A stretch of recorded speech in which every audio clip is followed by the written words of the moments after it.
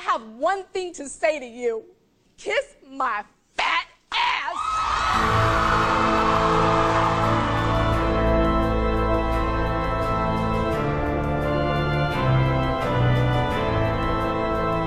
Hello, all my fellow mourners of diet culture.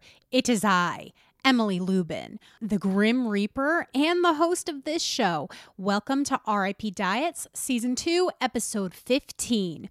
We have such an exciting episode for you today.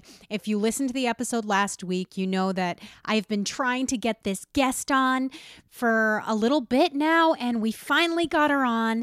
And I'm so excited for you guys to hear my conversation with Kaya Milstein of Mechanic Shop Femme.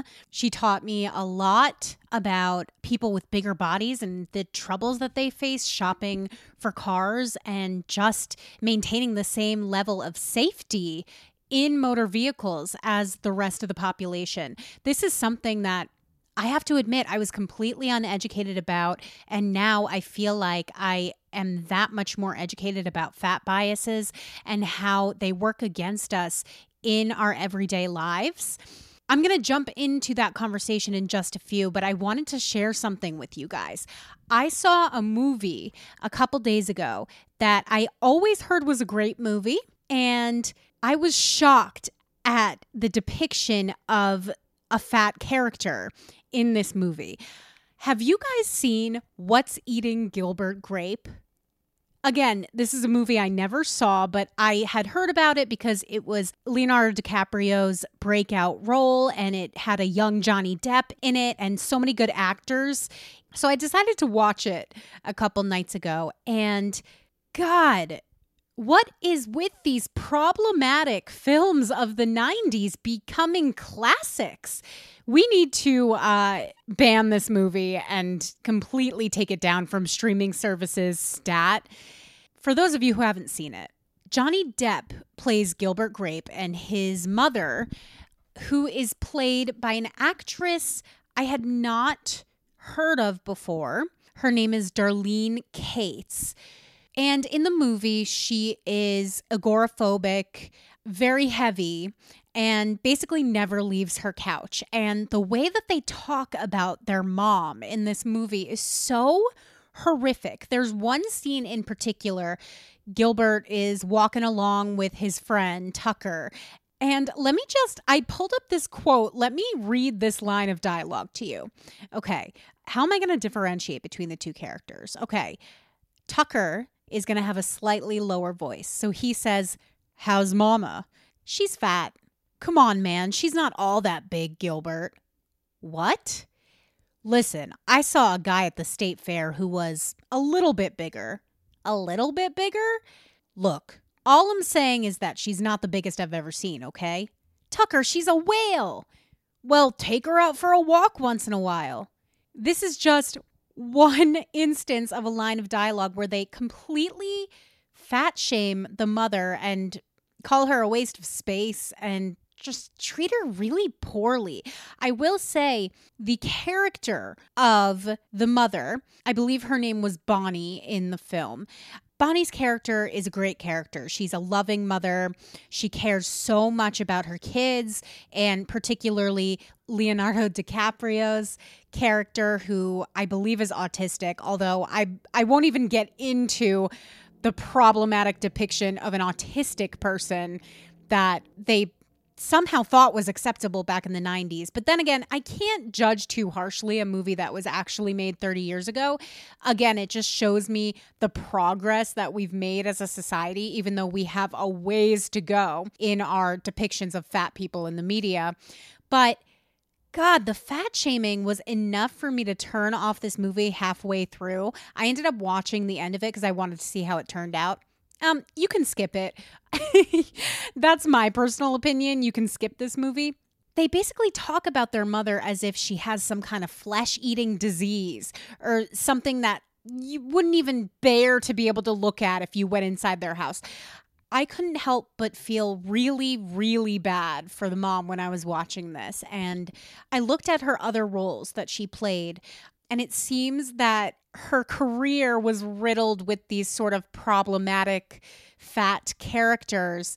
Apparently, she was in an episode of Picket Fences, which is a show that I have never seen also, but she played a woman who killed her husband by sitting on him, which is not to say that that's not possible, but gosh, pour one out for Darlene Cates being pigeonholed her entire career. Rest in peace, Darlene Cates, because I looked up some info about her, and it seems she died in 2017 at the age of 69. Heyo. And her career was just that. She was very much pigeonholed into this depiction of a fat woman, and in this very problematic way that the 90s had a real knack for doing in the movies and on TV shows. We all remember Fat Monica from Friends and the way that she was depicted and the way that they showed her weight loss as like this monumental victory, and suddenly she was attractive to men. And I need another narrative. I desperately need another narrative, and I'm happy that we're getting some now. But God, it's taken a long time for us to get here. If anybody wants to commiserate with me about this movie, I am totally open. Slide in my DMs. You can find me at Lubination on Instagram. That's LUBINATION. Or you can find the podcast at RIP Diets. And in other news, just before I get into this conversation, I want to let you guys know my Facebook account was hacked. And I have not been able to access the private Facebook group. I am in touch with Facebook trying to get my account back, but this is creating a mountain of problems for me, and I'm dying to know what you guys are saying in the group because I love the conversations that we're having on there so much. So just pray for me, you guys. Pray for me that my account is recovered and I will get back to the Facebook group ASAP. If you have requested to be added to the Facebook group in the past week or so, that's why I haven't gotten to it, because I have zero access to my account. Somebody hacked it and then changed the recovery email and the password. And for some reason, that's an insurmountable problem for Facebook. So I'll keep you all abreast of that situation. So without further ado, let's get into today's conversation with Kaya Milstein of Mechanic Shop Femme. This is a badass woman who works as an automotive educator. She teaches people how to purchase, rebuild, fix their cars, do things that we all should know how to do as car owners, but very few of us actually know how to do that by ourselves.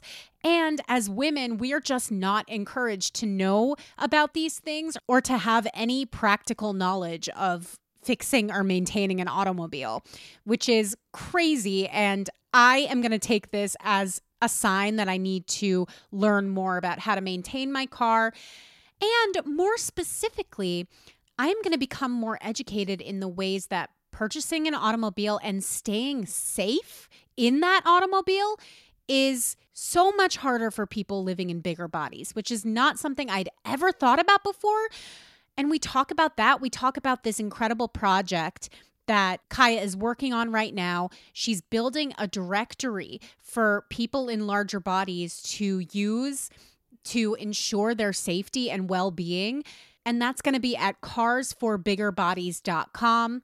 The site is not live yet, but it will be soon. And she talks about the ways that you can support her in that project. And I absolutely encourage you to do so. We also talk about being called confident as a fat person and the implications of that word, and kind of how that word can be a little tricky when people ask you why you're so confident, which I myself asked her in this interview, but quickly I realized how fucked up that was, because when I was a fat person, I hated it when people complimented me on my confidence, because I felt that they would not be attributing that to me if I was in a smaller body.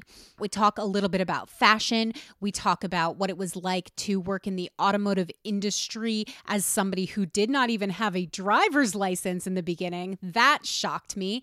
This interview is full of twists and turns, and I think you all are going to get a whole lot out of it. So here we go.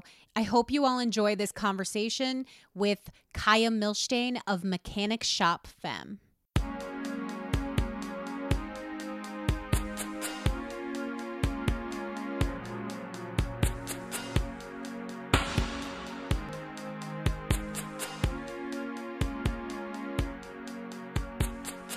Guys, my guest today is one that I'm so excited to talk to. She's an automotive educator, an LGBTQ plus activist, and a plus size style influencer. And I'm so excited. I feel like she's going to teach me a whole lot on this show. Kaya Milstein, welcome to the podcast. Thank you so much, Emily. I'm glad to be here. First and foremost, I would love if you could tell the listeners a little bit about Mechanic Shop Femme and about how you came to be interested in cars and build this business that you've built. So I actually knew nothing about cars when I started in the automotive industry.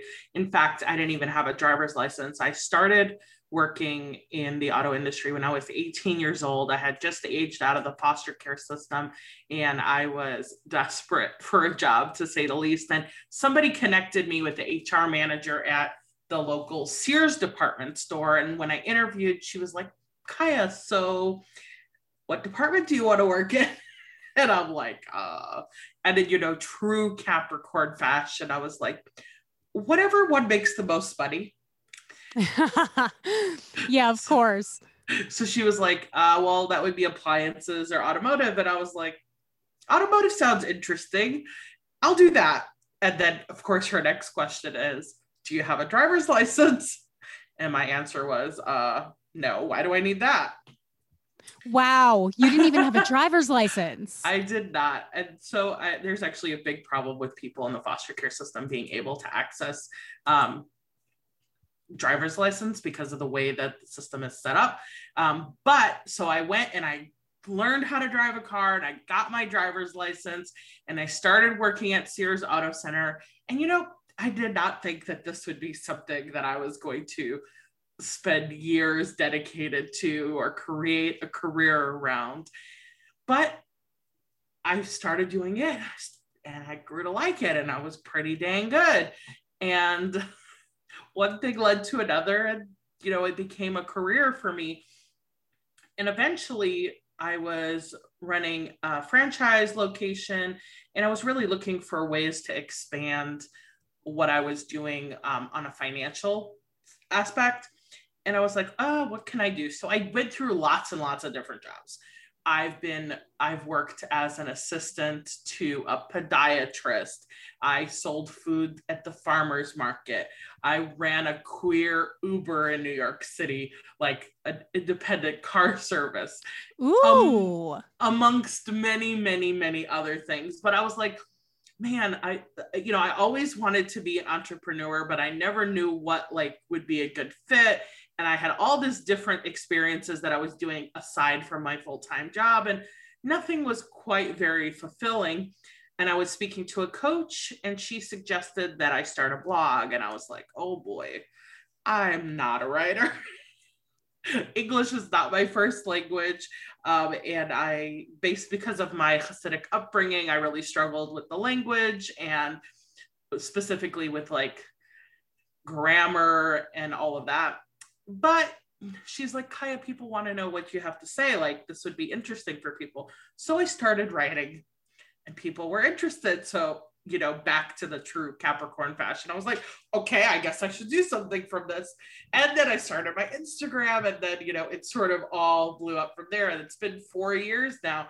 In June, it's going to be 4 years. And hey, it's a full-fledged business. I have people working for me. I have, my wedding was in the New York Times. Cool. Incredible. It's crazy how a lot of people just fall into their career. And at first, in your early 20s, or I don't know the time period that you're talking about, but you have no idea what you want to do. And you kind of just fall into something and that ends up being your passion. Yeah. I mean, it's amazing that the first real job I landed out of the foster care system was at Sears Auto Center. And if not for that job, and for my willingness to go and learn how to drive and try to learn this very odd industry, you know, in a pretty conservative state, and just be willing to embrace whatever came my way, I would have never ended up where I was today. Yeah. And I do follow you on Instagram. You talk a lot about how the automotive industry is not so accessible for a lot of people, for queer people, for women. We're just, there seems to be a gap there. It seems to be something that's catered a lot towards men. And was that your experience? I know that you grew up in a Hasidic household, so that was probably a component, but did you always think cars, that's not something that I should be into because I'm a woman, or how did you relate to them growing up? Did you just not think about it? It never crossed my mind. Did you ever think about working in the automotive industry, Emily? No, never. I do love cars though. I've always been very into sports cars from a very young age, but I don't know how to change a tire. I don't know how to change my oil. I don't know how to do a lot of things. I think it's because I was not encouraged to. So that's exactly, I started Mechanic Shop Femme to serve a community that has no interest in fixing their own cars. I started Mechanic Shop Femme as this unique perspective and unique information, unique educational platform that served regular people who were car owners and drivers who just wanted to better understand their cars, to be better, safer, smarter car owners, and to not feel like when they went into the shop, they were wasting money that was unnecessary, or on the opposite extreme, just simply not taking care of their cars. So I never went into this to teach people how to fix their cars, and I still don't to this day. It's more about, you know, smarter, more empowered car ownership. Yeah. And a little bit before the recording, you were telling me about this new project that you have, which is Cars for Bigger Bodies. You're creating a directory to make car ownership more accessible for people in bigger bodies. Is that correct? Yeah. So what I'm doing is, you know, I'm an automotive educator. I'm also a journalist, and I am a fat person. And what I found over the years is that larger bodied people have a harder time shopping for vehicles, and that there aren't really any great resources that are available around this. But as I started digging deeper, I found a whole slew of other problems and other circumstances in this sector that nobody had ever really quite addressed. I mean, me personally, based on my quote BMI, I'm 80% more likely to die in a car accident than the average straight-sized person who's not considered overweight, which is absolutely outrageous. I mean, it just completely blows my mind. So what I did is I wanted to study larger people and their cars. And ultimately, this study is going to convert into multiple different things. The main thing, which is more consumer facing, that's going to benefit larger people as a whole, is this directory located on carsforbiggerbodies.com, which is not live yet. Will be live hopefully by the end of the summer, but you can subscribe to the email list there if you want to be notified.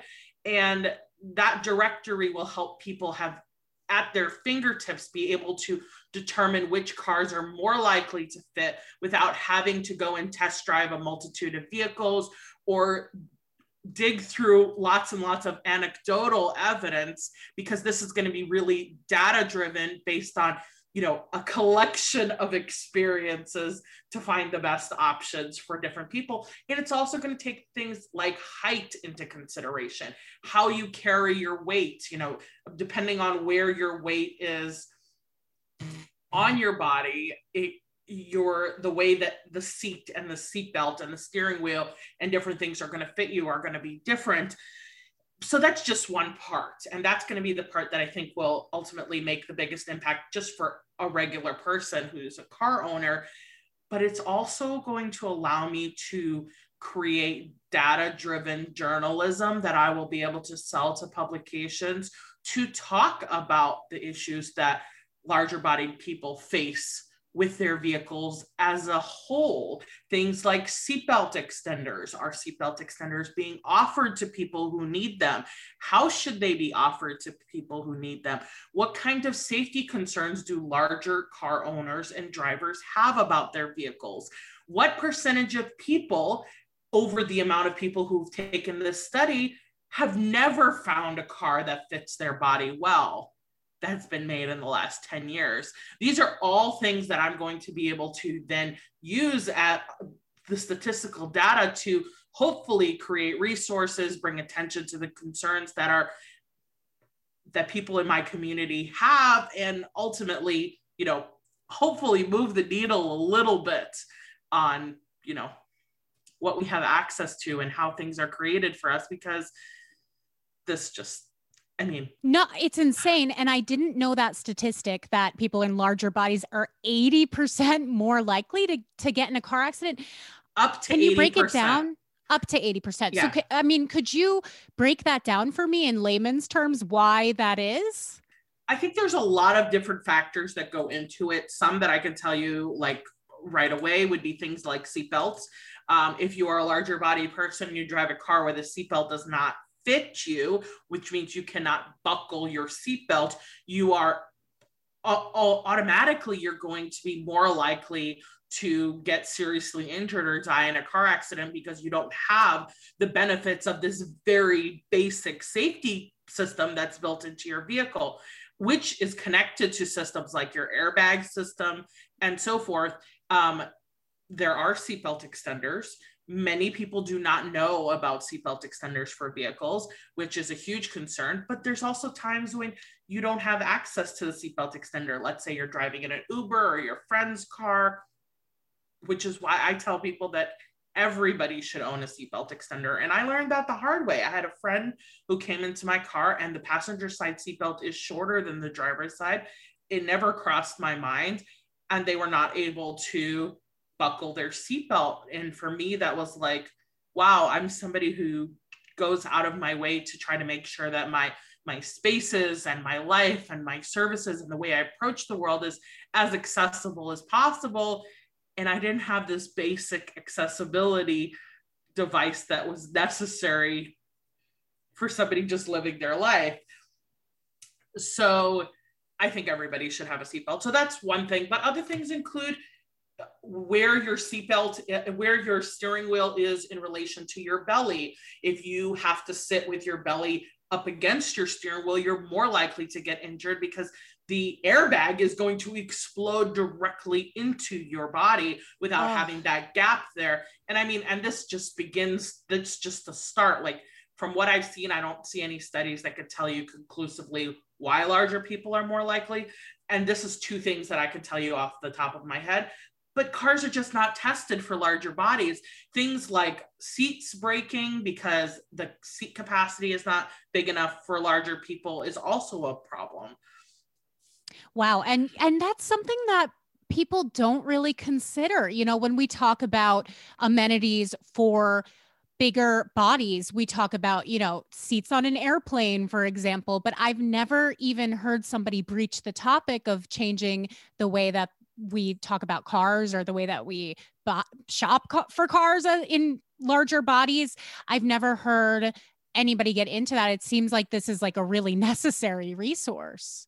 They're extremely necessary, and somehow, some way, nobody's quite that I have seen. If somebody knows of a resource that I don't know about, I have not seen any resource, any good studies on the matter. And honestly, I've spent years earning the trust of my community, and I have a proven track record of showing up and getting the work done and doing it in a way that's thoughtful and well planned out, and that has ultimately a good impact and a significant impact. And taking my work as an automotive educator and as a journalist and as a fat person and putting all of those three things together to build this resource and conduct this study is really important. If I was not the person I was, I don't know if I would be able to reach the people I have, because it takes a level of trust to share this kind of really personal, intimate information with a study, with a survey where you just have to Yeah. click a bunch of boxes. But I mean, anybody who's listening, you can Google my name and you can find the work that I've done. You can find the accolades that I've received. At this point, I have simply invested a lot of money and time and energy and thought into this project that is likely not going to benefit me financially in any kind of way, any kind of significant way in the long term, nor do I necessarily need it to. It is something that I do to benefit the community. And if it does one day, I mean, that would be great. But at this point, I don't see that as an eventuality. Right. Well, you never know. But I mean, anybody listening, you absolutely should follow Kaya on Instagram. Her Instagram is poppin'. You also have a really unique sense of style, which is really refreshing. And you take photos with cars in your outfits. I'm assuming when you did work with cars, you didn't dress like that. But sometimes I did. The shoes were definitely more practical, but I was very well known for being the person with colorful hair, the person with interesting outfits. I bent every rule that you could I mean, I've had places that have essentially changed the rules because because of how I brought myself into the space. So like they would be like, you have to wear these fan-specific polos now. This is the change. And I'm like, great. And I will wear it with a skirt. Are you going to stop me? You show up in the polo shirt and like a feather boa or something. Yeah. It was more the like very tight, like short skirts. Not quite that short, but I enjoyed those. I've had all kinds of different colors hair. I've always been known as somebody who likes big, bold, colorful. And I was raised Hasidic, so I'm used to wearing skirts and long sleeves and doing things that most people would not consider proper to be done in those types of outfits, like biking and rollerblading and swimming. So why not working in an auto repair shop? So I've done all the things, but yeah, I do like my bright colors, and I've enjoyed being able to create content that is just very different from what you'd expect from anybody. Like, yeah, and it's very eye-catching, and I assume a lot of people are attracted to that aspect of it. Like, you can work with cars, but you can also be feminine. And that's important to me. It's really important that I bring that femininity to my work. Like, I feel like a lot of people feel like if you're somebody who's going to work in a quote male dominated industry, that you have to change the things about you to sort of feel like you're more blended in. But I never wanted to do that. I identify as a queer femme. I am femme, and I refuse to erase myself or hide myself or shrink myself to make myself more palatable to people who want to indulge in my free educational content that I'm offering. And, you know, sometimes people on my videos are like, oh, why do you say you're queer? You know, why do you have to wear an outfit at the beginning of your video? Because I am part of my work. Without me, there is no work, and I'm not going to erase myself from my content. And that's very important to me. Yeah. And that's huge. I mean, that takes a lot of confidence to do that, because I'm sure, you know, obviously, like you said, it's a male dominated industry. And I'm sure that a lot of women who tend to lean towards that industry might be a little more tomboyish, might be a little more butch. Did you face any judgment or any adversity early on in your career for dressing the way you do, or just being feminine in general? So I think it's a misconception that women in the automotive industry are more butch or more tomboyish than traditional. I think many women dress in practical clothing. That's not me. And come to work. And as somebody who's spent most of my career on the service side of things, helping customers and managing shops as opposed to pulling engines, I had a little bit more freedom in how I expressed myself through my clothing. But many of the women that I encounter in the automotive industry are very feminine.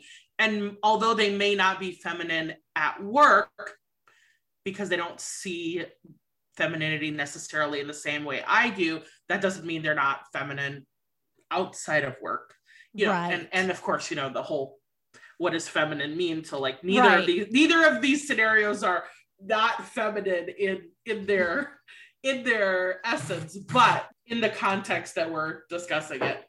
Did I face people who had some issues with me? Yes.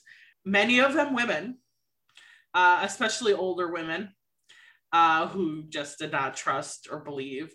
Many men, but I don't know. I feel like I had this way of sort of disarming people, being able to tell somebody you're sexist without making them feel like they were in the wrong, and just like pointing out the behavior and then becoming friends. A lot of people are uncomfortable with that. That like, I think that's 100% the way to go. But a lot of people are so uncomfortable with that, like pointing out, hey, the way that you phrased that was a little bit, you know, that had an air of misogyny, or, you know, because we don't want to have these uncomfortable conversations in the workplace. But I think they're really important to have if we want that to change. Right. Because I think the biggest problem I had in the automotive industry was less about me being a woman and more about me being a loud, aggressive, fat, outspoken woman. I was not going to take anybody's shit. Excuse me, I don't know if you allow cursing, but here it is. Fuck yeah. I was not going to take anybody's shit. And I had no fear of anything.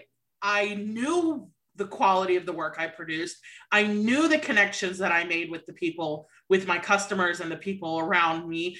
And if there was a problem with it and the problem couldn't be resolved, I had no problem moving on somewhere else to a place that would appreciate my unique personality and my way of bringing things to the table. And that was really off-putting to people. Yeah, I could imagine. I'm wondering, have you always been this confident? Did you have to build it over time? What were the main experiences in your life that made you comfortable being like this loud, aggressive, queer woman? Or is that just innate to your personality? Were you always like that? I was always loud and aggressive, and for a long time, it did not benefit me. For a long time, it actively worked to my disadvantage. And I had a hard time pulling back and being the person that I was needed to be in order to succeed in the situations that I was in. But I was always loud, and I was always assertive, and I was always pretty confident. Confident is a strange word. I was comfortable. Yeah. I was comfortable in my skin and in the way I was.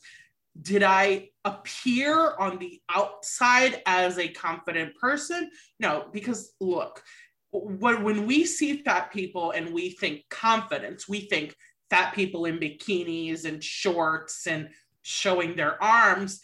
And while many fat people go through this time period where they have to learn how to appreciate the way their body is and quote, get confidence to wear these pieces of clothing, that was not my experience, because I grew up, like I said, in a Hasidic home where I was expected to cover up all the time. So putting on clothes like a pair of jeans was a big deal, not because of my size, but because of the way I had grown up.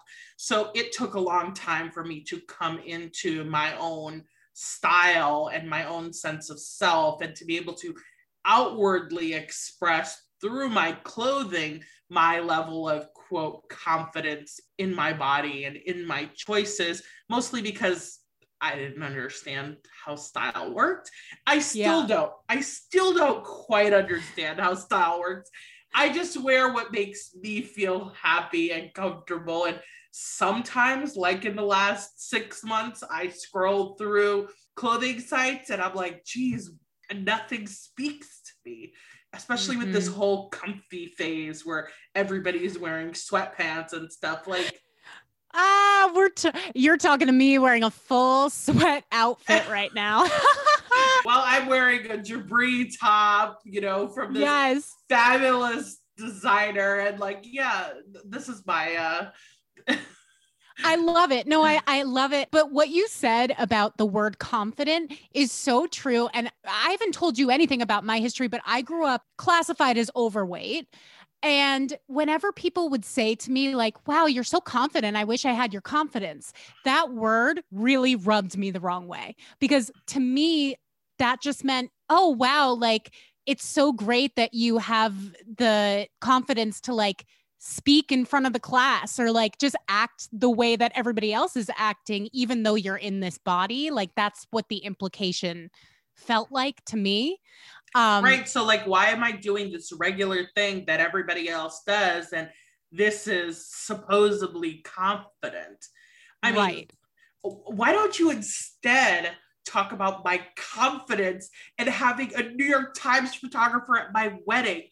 That is confidence, to be able to go through and get married while somebody representing one of the most, quote, prestigious publications in the United States is standing there and taking your pictures. I mean, that is confidence.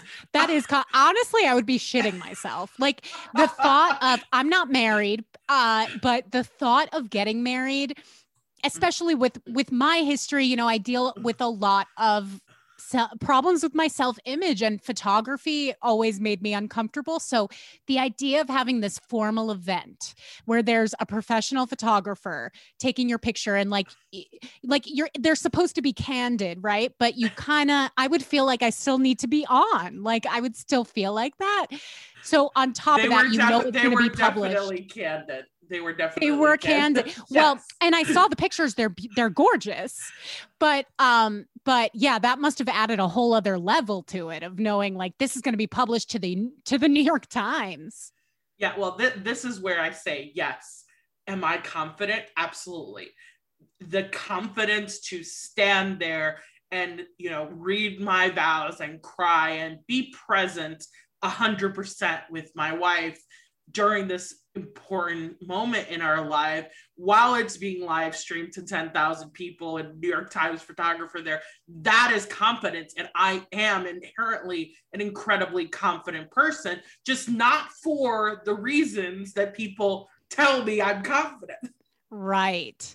I'm wondering, do you get a lot of hate on social media? I'm sure that you get a ton of adoration and people looking at your page and saying, oh my God, this is so refreshing.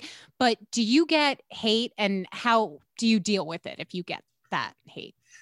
So not as much as I see a lot of other larger creators getting. And I think a part of that is because I don't have the traditionally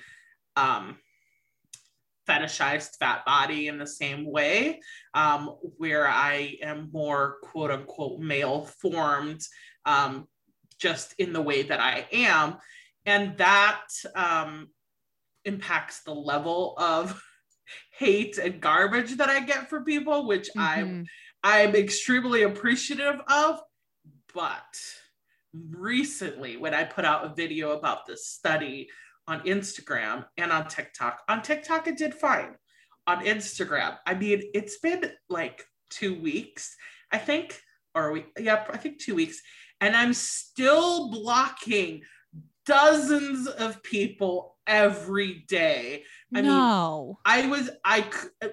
my sister handles some of my Instagram stuff, and she's like, I'm going through here every day and there are so many comments. Like, where are all these people coming from? I mean, just like attacking, like to no tomorrow. And that doesn't usually happen. And I'm grateful that doesn't usually happen. But this just, I mean, it was starting to really bother me, more in the sense of I created this space where it's safe for people to be as they are, whatever way they are. And I've done polling of my audience, and they are not majority plus size. So the majority are straight size people.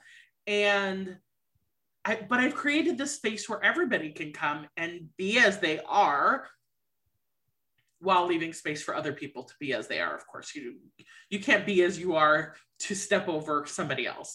Of course. And I've created this space, and this video is essentially going viral, and people come to this video and see dozens, and I counted like over 200 comments in 2 hours that were just basically telling me to die. How dare I tell car manufacturers to change the cars because of my size. Just like hate after, and it wasn't even like the troll accounts that you expect with like no pictures. This is real people with real Instagram profiles, and I'm like, oh my gosh. And they feel that compelled to tell you that you should die. What in the world would compel you to go into somebody's video? And I intentionally made it personal. So one thing I did is take this out of the atmosphere, where people talk about things and it's like abstract. This is not abstract. Stop looking at this. This is abstract. Hi, me, Kaya, mechanic shop femme. I am 80% more likely to die in a car accident. So it's not like you were talking about fat people in the abstract. You were literally telling me that I do not deserve a car that fits my body, which, it's unbelievable. And I think since I put that video up, I think I lost like 600 or 700 followers. And you never know if that's why. You don't know if that's because of Instagram, just cleaning out the bots or whatever. But it can feel uncomfortable. But honestly, they're not my people. Right. But that's but even though, and I've never experienced anything like that, but it is crazy how there could be, 100 glowing comments, just such nice complimentary comments. And your eye kind of goes to the one negative comment, and it makes you feel really shitty. And how do you deal with that on this mass scale? How do you keep going and find a way to shut those voices out? Well, in this case, it wasn't like finding the one bad comment. It was hundreds. It was of bad, overwhelmingly. It was negative. one or two or three or 10 or 50 comments doesn't faze me. But when there's hundreds of them, especially when they're not for people who are obviously trolls, that really, it was uncomfortable. But at the end of the day, I think there is this desire to correct people and to debate with people. And as an influencer, a public figure, you have to decide how you're going to deal with trolls. And I've dealt with them in all kinds of different ways. Sometimes responding to them, sometimes blocking them, sometimes raising money because of the things they've said. I raised over $800 for the National Association to Advance Fat Acceptance after somebody shared my wedding picture in a troll group saying the only reason we married each other is because nobody else would essentially have us. Oh, fuck off. So I posted a Twitter thread, and I donated money for every retweet, and everybody, a bunch of people joined me, and we ultimately raised over $800. So I've done all kinds of things, but when it's at this mass scale, it does not make sense to argue. The more you engage with these folks, the more you're going to get sucked into this really uncomfortable space. So for me, it's just block. You see it, you block. Yeah. You see it, you block. Because I also don't want other people to have to be continuously exposed to this, that are come to my community for a safe space to be.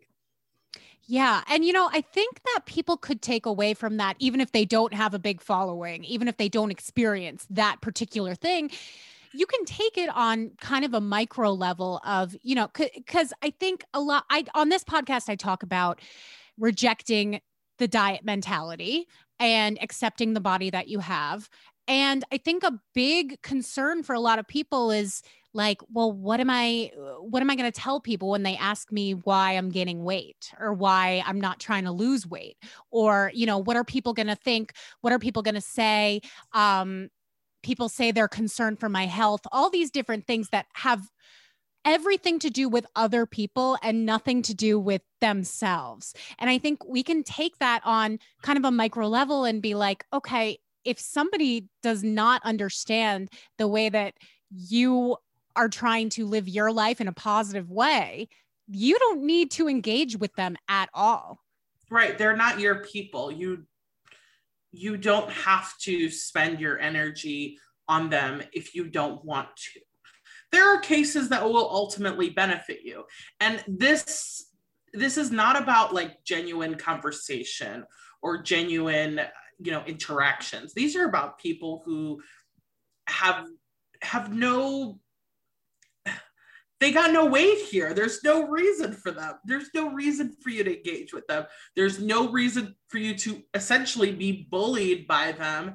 And blocking just saves you time and energy, and it automatically deletes the comment, by the way. So it takes just as much work to block somebody as it does to delete the comment. So if you go block them, it will delete the comment automatically. That's very useful to know. I'm going to write that in my notes app for future. Thank you. Finally, if there's one thing or if there's one idea that you want people to take away from this or to take away about your project that you didn't get to share, please share, because we got to wrap up soon. And I would love to, get everything out there. A lot of people listening to this will be like, oh, maybe I'm not the right size for this project, or it's not a right fit for me. But ultimately, the only way that a study at this magnitude could be successful is if everybody goes and shares this and puts it out into the world and makes it as publicly available as possible so that it could reach the people that are the right candidates for the study and ultimately, take the survey.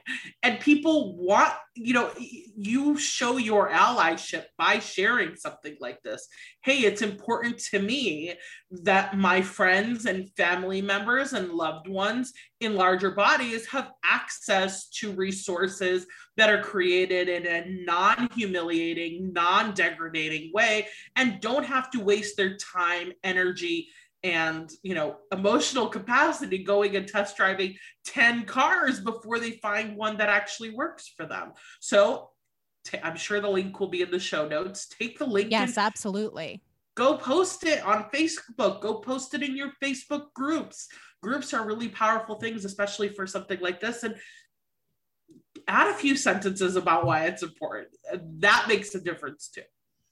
Yeah, absolutely. I preach that on this show every week. It's really fucking important to be an ally, even if you yourself are straight-sized, even if you have never experienced any of these things. It's important. It's so important to show your support for your fat friends, fat family members, people that they're going out into the world and the world just simply isn't made for them in so many ways. So I think this is an amazing project. I'm sure we're going to get a lot of people interested in it.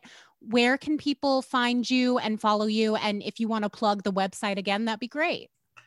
Sure. So you can find me on all social media except for Twitter with the Mechanic Shop Femme handle. Including TikTok. So if you want to learn like cool stuff about cars, I have lots and lots and lots of videos on TikTok. I also go live on TikTok where you can ask questions as you have them and stuff like that. And then on Twitter, it's at Mechanic Femme because Twitter does not allow that many characters. Twitter. God, Twitter and their character limit. No, I'm so sick of, I'm done with them. I'm done. So, you can find me at all those social medias. The link to the survey will also have the link to the site, but the site is carsforbiggerbodies.com. Wonderful. Thank you so much for taking the time to come on this show and teach me about all of these things. I really appreciate it. Thank you for having me. And that was this week's conversation with Kaya Milstein of Mechanic Shop Femme. Definitely give her a follow on Instagram. Definitely support her upcoming project. And another thing that I learned in this conversation, buy seatbelt extenders, because we all have friends in larger bodies, family members in larger bodies. We don't know when they're going to need a ride from us, and we want to make sure that they're as safe as possible in our cars. And one way that we can ensure that is by having 1 or 2 seatbelt extenders in our cars. Even if we don't live in larger bodies, we need to be allies.